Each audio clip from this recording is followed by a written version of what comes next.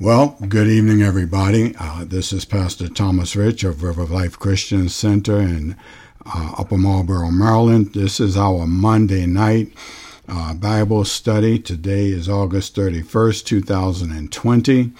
I would like to remind everyone, if you would, to kindly put your telephones on mute.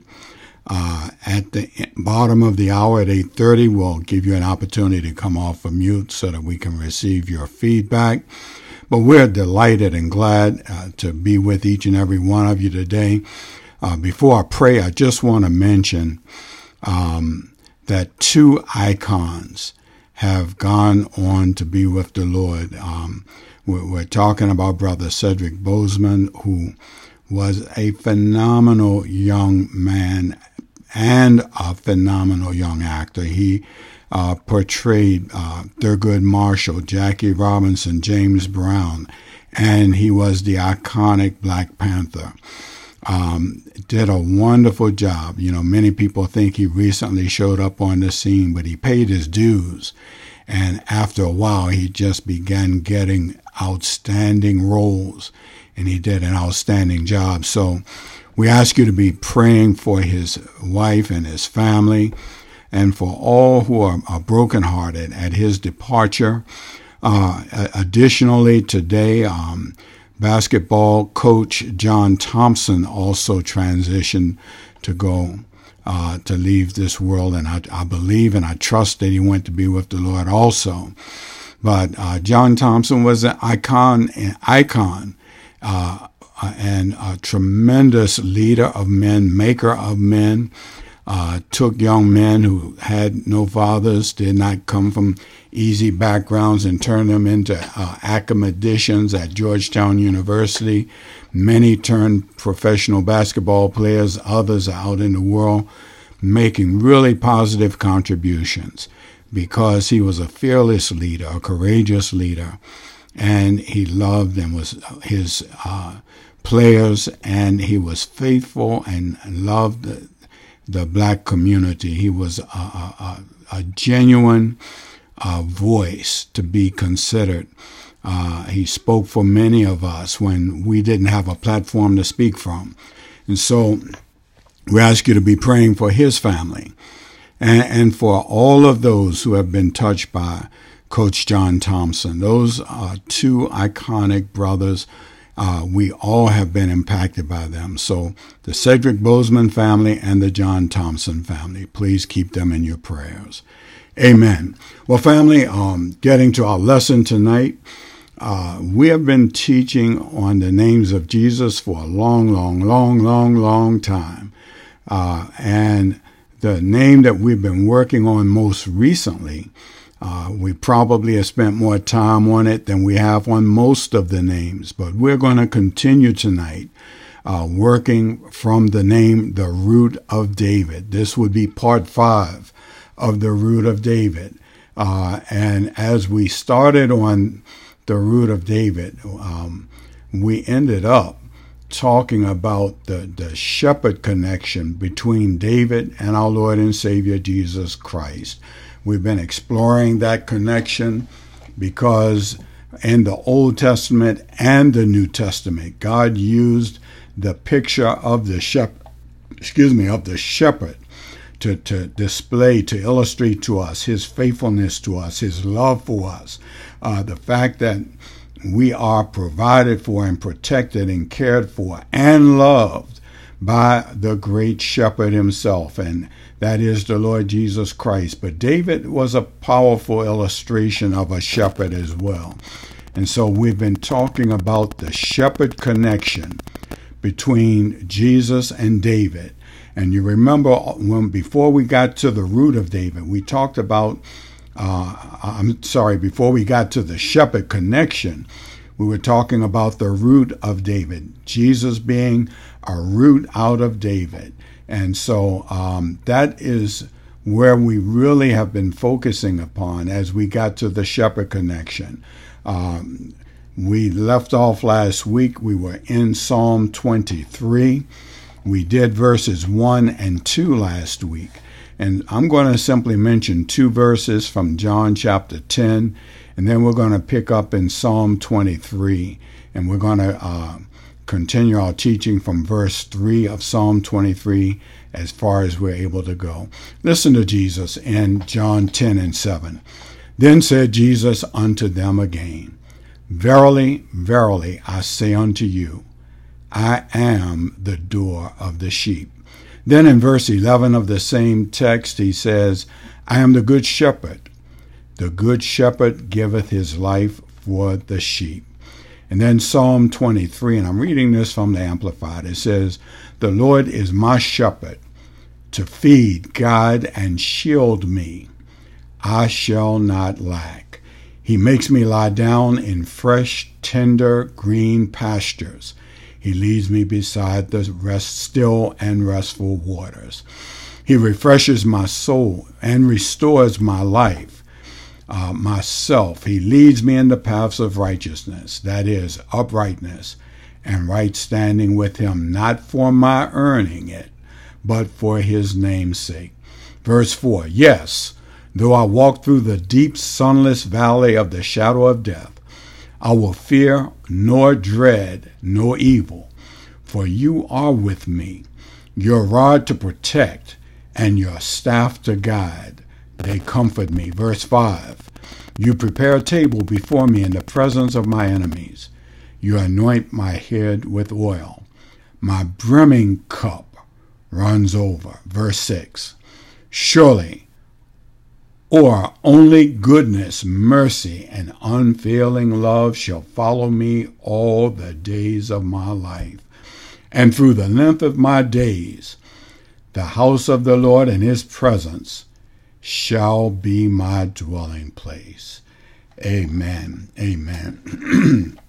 Let's have a word of prayer. Father, we give you glory, honor, and praise tonight. We thank you for your love and your grace, your mercy. We thank you, God, that you are so loving, that you have forgiven us for our transgressions. And we thank you, God, that you considered us before you laid the foundation of the world, that you had a place that was established and carved out with each of our names upon it, that each of us come tonight with a defined purpose that came from you, that was determined before you laid the foundation of the earth. And so, God, as we are here this evening, we ask you to unfold for us what we need to get so that we might be more like you intended us to be, that our lives might give you glory and honor. For you are such an incredible, marvelous, loving, gracious, merciful, and forgiving Heavenly Father. We thank you and we bless you. And now, God, as I go into the teaching of your word, I ask you to take charge of my tongue and everything that I do, that the teaching of this word tonight might reach each of us where we need to be reached and be a difference maker so that our lives will never be the same again. God, we bless, honor, and thank you for this right now. In Jesus' name, amen, amen, and amen. So we started last week, as I said, family, in Psalm 23, as we have been examining the shepherd connection between David, the root out, the root out of David, and David, who also was known as a shepherd.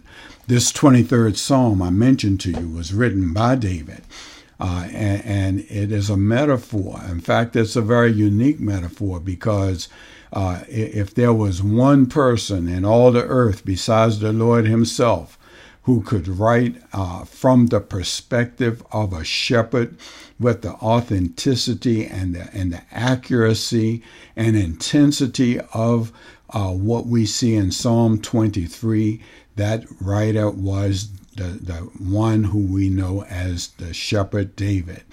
And so we discover that David, when we examine the illustrative language that he gave us in Psalm 23, we find that psalm was particularly comprehensive, particularly intimate, and that we've seen it was more eloquent in the language of Jesus as our King, our deliverer, our rock, and our shield than any of the psalms that were written up until this point.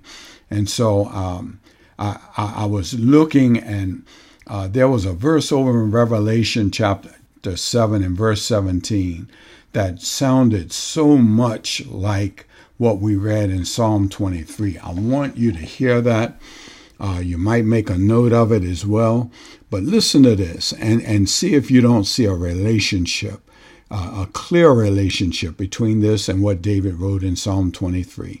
Revelation 7:17 from the King James, it says, "For the Lamb which is in the midst of the throne shall feed them, shall lead them unto living fountains of water, and God shall wipe away all tears from their eyes."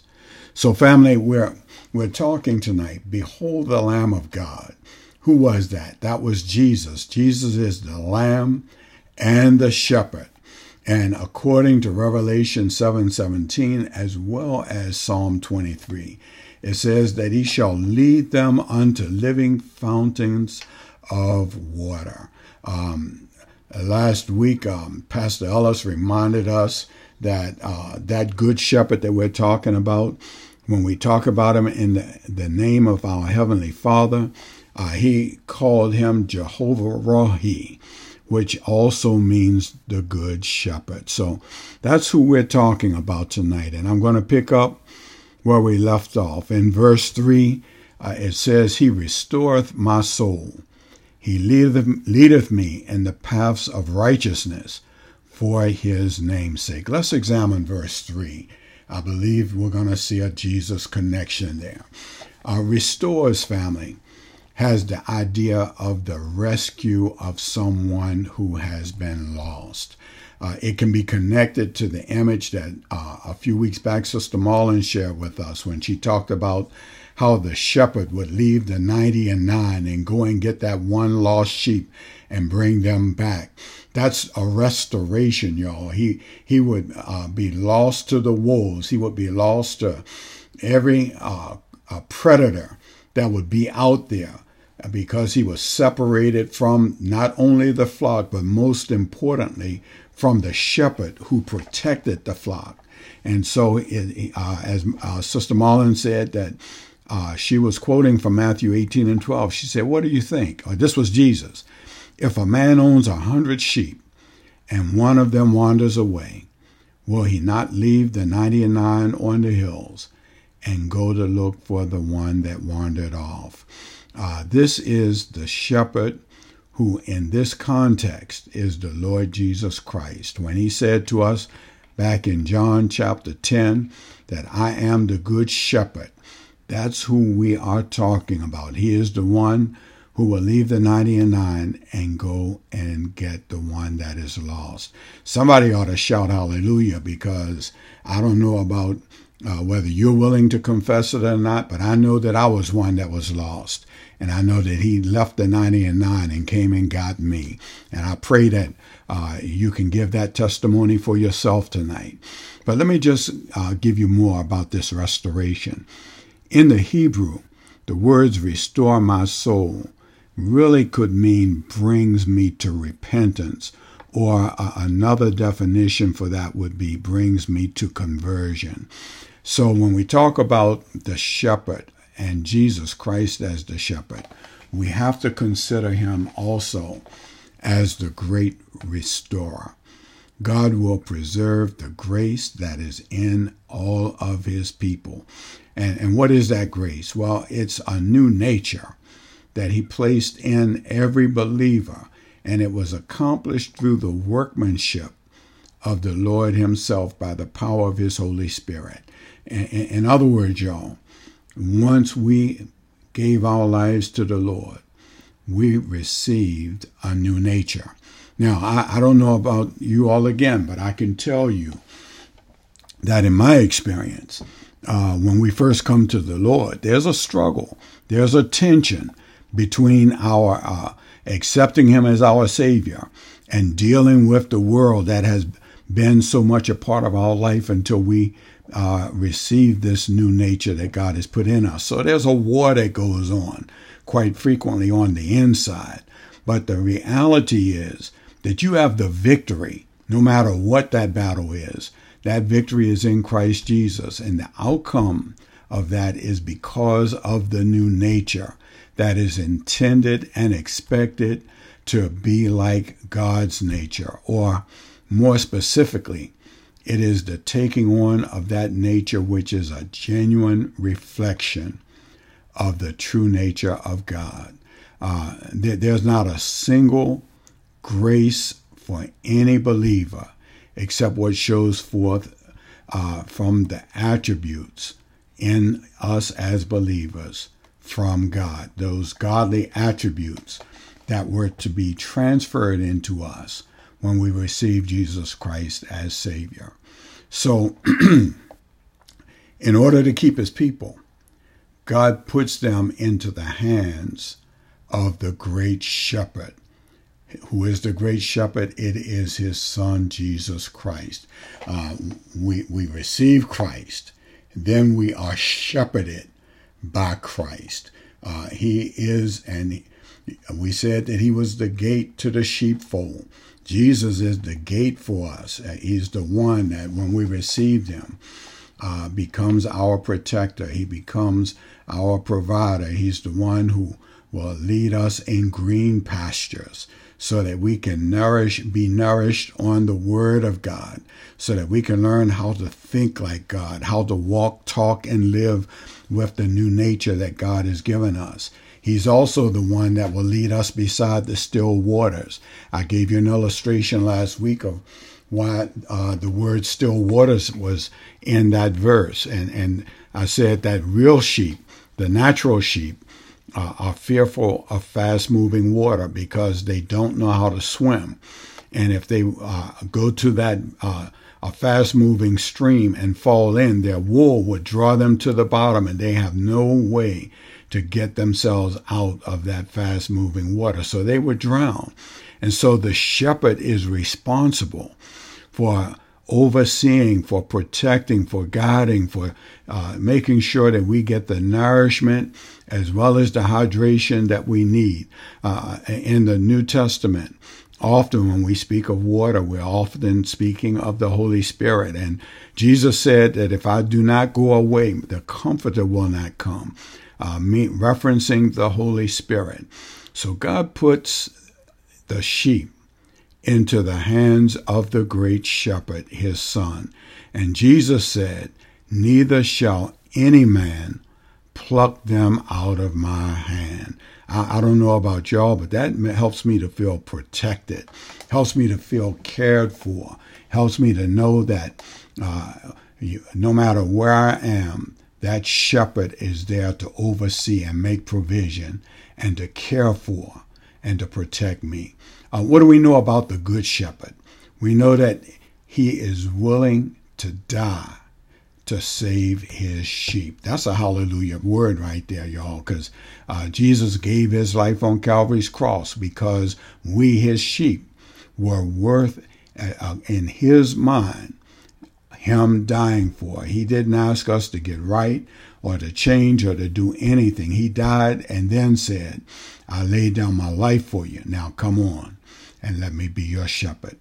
Jesus alone, y'all, is the only one who is fully able to save and to restore even the most wretched sinner. Let's go back to a previous lesson that we had probably several months ago. And we talked about what the name Jesus meant. And I told you that Jesus and Yeshua or Joshua all meant salvation. It means to save and to restore. And as God, he not only saves and restores, but he is omnipotent. That means he's almighty and all-powerful. And because he is omnipotent, he has the ability to save us from ourselves as well as from the wretchedness of the world that we live in. Not only will he save us, but he can restore us into right relationship with his Father. So Jesus, the name, means to save and to restore. It means Savior. And so our Savior is also the good shepherd, the one who protects, the one who watches over. He, as a matter of fact, is not only all powerful and omnipotent, but he also has infinite sympathy for us. That is, he recognizes the struggle of the human condition, but he is always available for us. That sympathy, that infinite sympathy, is what would cause him to leave the 99 and come after us. He's not done with us unless we simply turn our back and walk away and refuse to respond to the call. But his love for us, his sympathy for us, his willingness to die for us causes him to be the good shepherd. Let's continue in verse 3. Verse 3 says, he leads me in the paths of righteousness. Family, a shepherd was a guide. The sheep didn't know where the green pastures were or where the still waters were. But as long as they knew where the shepherd was, they would feel safe, protected, and provided for. I don't know if you all are feeling me, but we go through stuff. We're in the midst of a pandemic right now. But I simply would throw out this question to you. No matter how insecure you may feel, no matter how difficult things may be right now, do you know where the shepherd is? In fact, do you know who the shepherd is? Because if you know who he is, you can find him, and will come to recognize that when you are with the shepherd, that you are safe, protected, and provided for. Let me ask you a question. Who better to describe this illustration than David, who was himself a professional shepherd? It was him who was exceedingly qualified to give us this beautiful, in my estimation, exquisite description of a shepherd, because the Lord provided for us through his son, Jesus Christ. And David was illustrating this in the 23rd Psalm. He was making it clear to us that he trusted in the Lord in the same manner as sheep trust in their shepherd to guide them to whatever is needed for the welfare, the well-being, and the protection of the sheep. Nobody other than Jesus could have written and told this story better than David. He continues in the 3rd verse. He says, in the paths of righteousness. Listen, the leadership of a shepherd did not only comfort and restore David, but he also guides his sheep into righteousness. And that righteousness means that he guides them in a manner where we are able to recognize the moral character and life that God has always desired for us. I was been doing a teaching the last several weeks on Sunday regarding the elder brother from Luke 15. And one of the things that we learned during that teaching is that sometimes you can be right there where the Father is, and you might have the audacity to stand before the Father and say, I've been a good, faithful believer. I've done everything that you asked me to do. I was a law-abiding citizen. I served you like nobody else has served you. Look at what they've done. Look at what he did. Look at how he wasted all. But look at me. I've been here with you all along, and you haven't given to me. Let me tell you a little secret, family.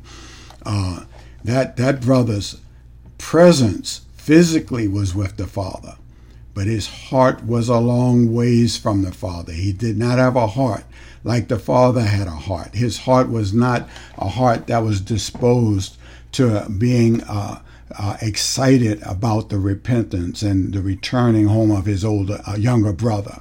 Well, the same is true in this context. God's guidance of David was trying to guide us into a place where we would live a righteous life. But it's not a law keeping, law-abiding life, where we simply are able to line up and say, I can check off the box of what I did right. So God, you ought to give me a blessing.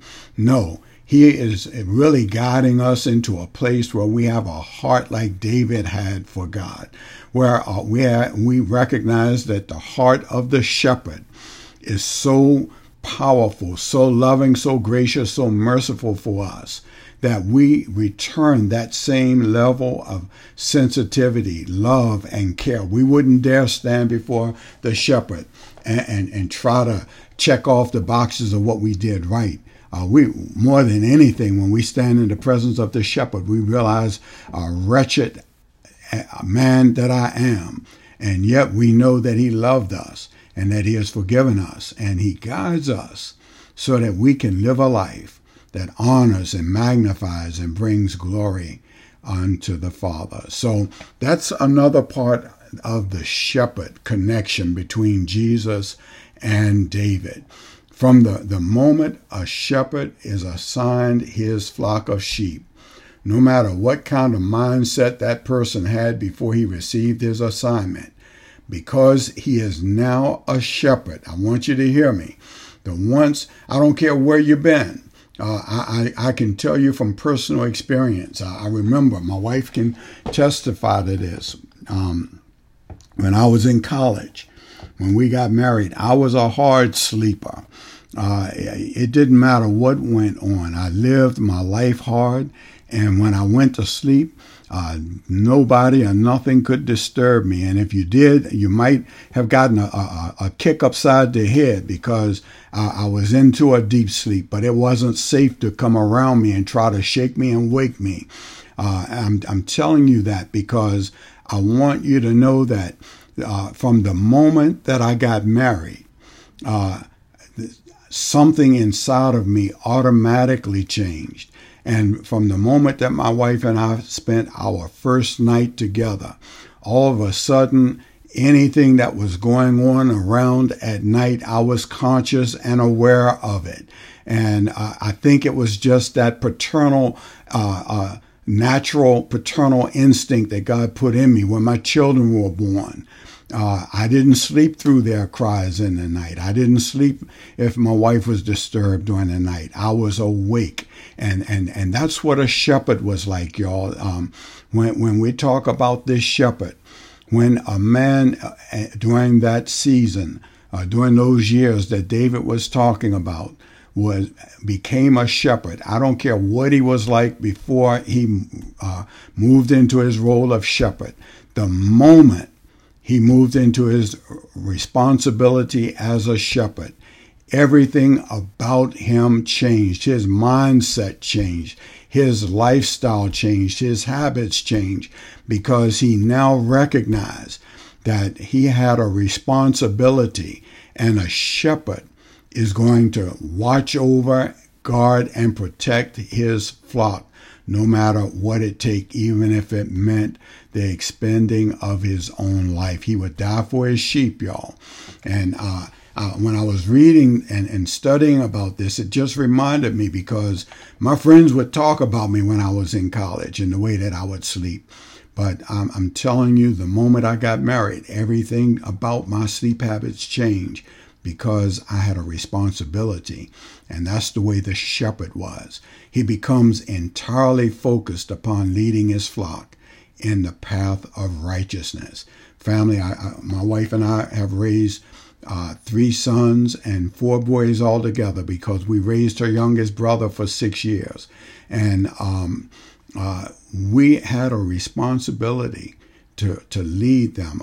Before they were born, I was getting high and doing all kinds of crazy things. But afterwards, when I looked at those boys, I realized what it meant to be a father. And I had to give up the things that I used to know, because they were not going to replace my sons or cause my sons to have to grow up in the world angry, or because of an absent father, or a father who put too much in other places rather than in his home for his children. That was the natural paternal instinct that God had given me. But I'm telling you that as a comparison of the natural instinct that is in a shepherd. And so when we talk about the Lord Jesus Christ as a shepherd, or whether we're talking about David as a shepherd in Psalm 23, what we see is that he naturally, whatever he was before he became the shepherd, there was a transition, and it did not happen over time. It was an immediate transformation, if you will, because he now had a responsibility.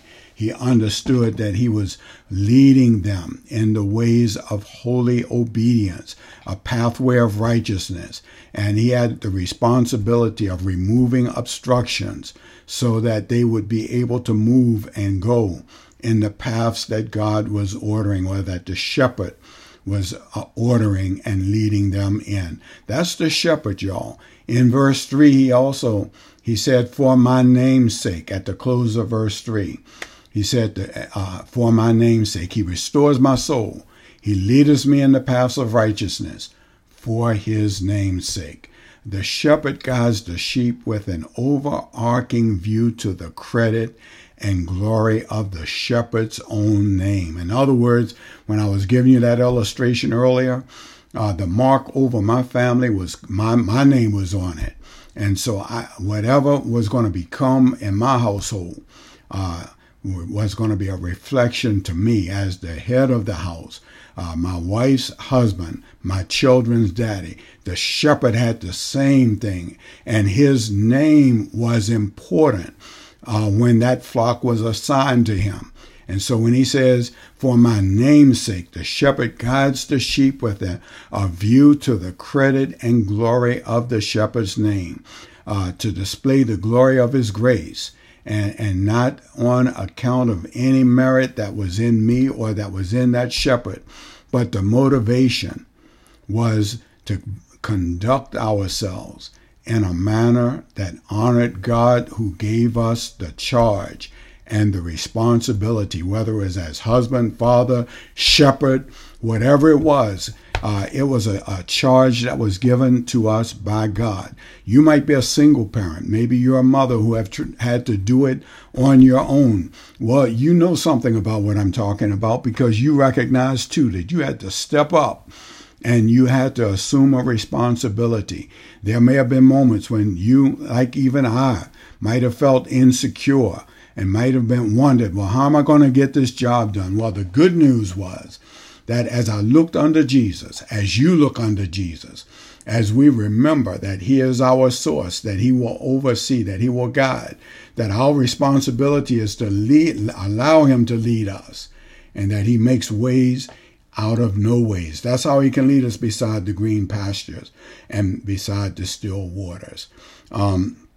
We might be imperfect, but his leadership in our lives is perfect. And it is goodness. And that's why it says goodness and mercy. Let me close with this, because I just realized we hit 8:30. I'm going to give you a couple more verses and then we'll close out for his name's sake. 2 Corinthians 4:5. It says, for we preach not ourselves, but Christ Jesus the Lord, and ourselves your servant for Jesus' sake. We were talking about for his name's sake. For whose sake am I talking about in 2 Corinthians 4:5? For Jesus' sake. Reading that same verse from the Living Bible. It says, we don't go around preaching about ourselves, but about Christ Jesus as Lord. All we say of ourselves is that we are your slaves because of what Jesus has done for us. So I'm closing here.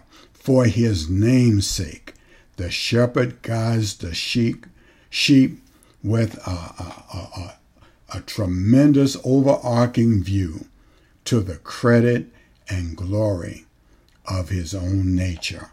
And I'm saying to you that the shepherd who does that is the Lord Jesus Christ.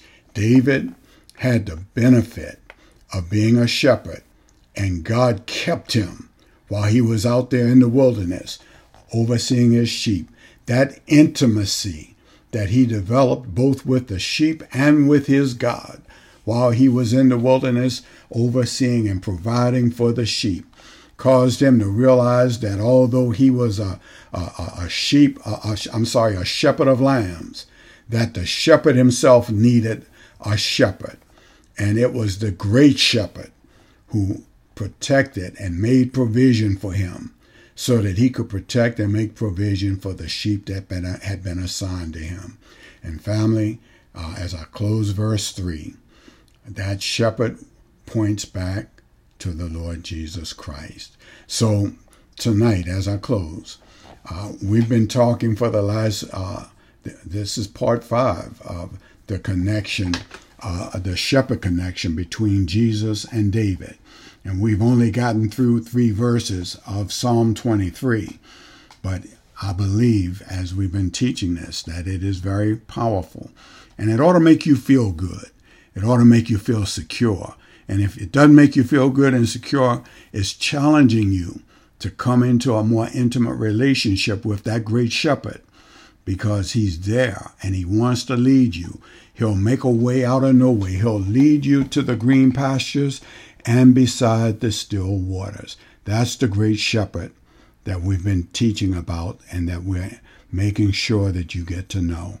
Tonight, family, I'm going to close right there. You can take your telephones off of mute, and let's talk about this shepherd connection between David and between Jesus. Amen.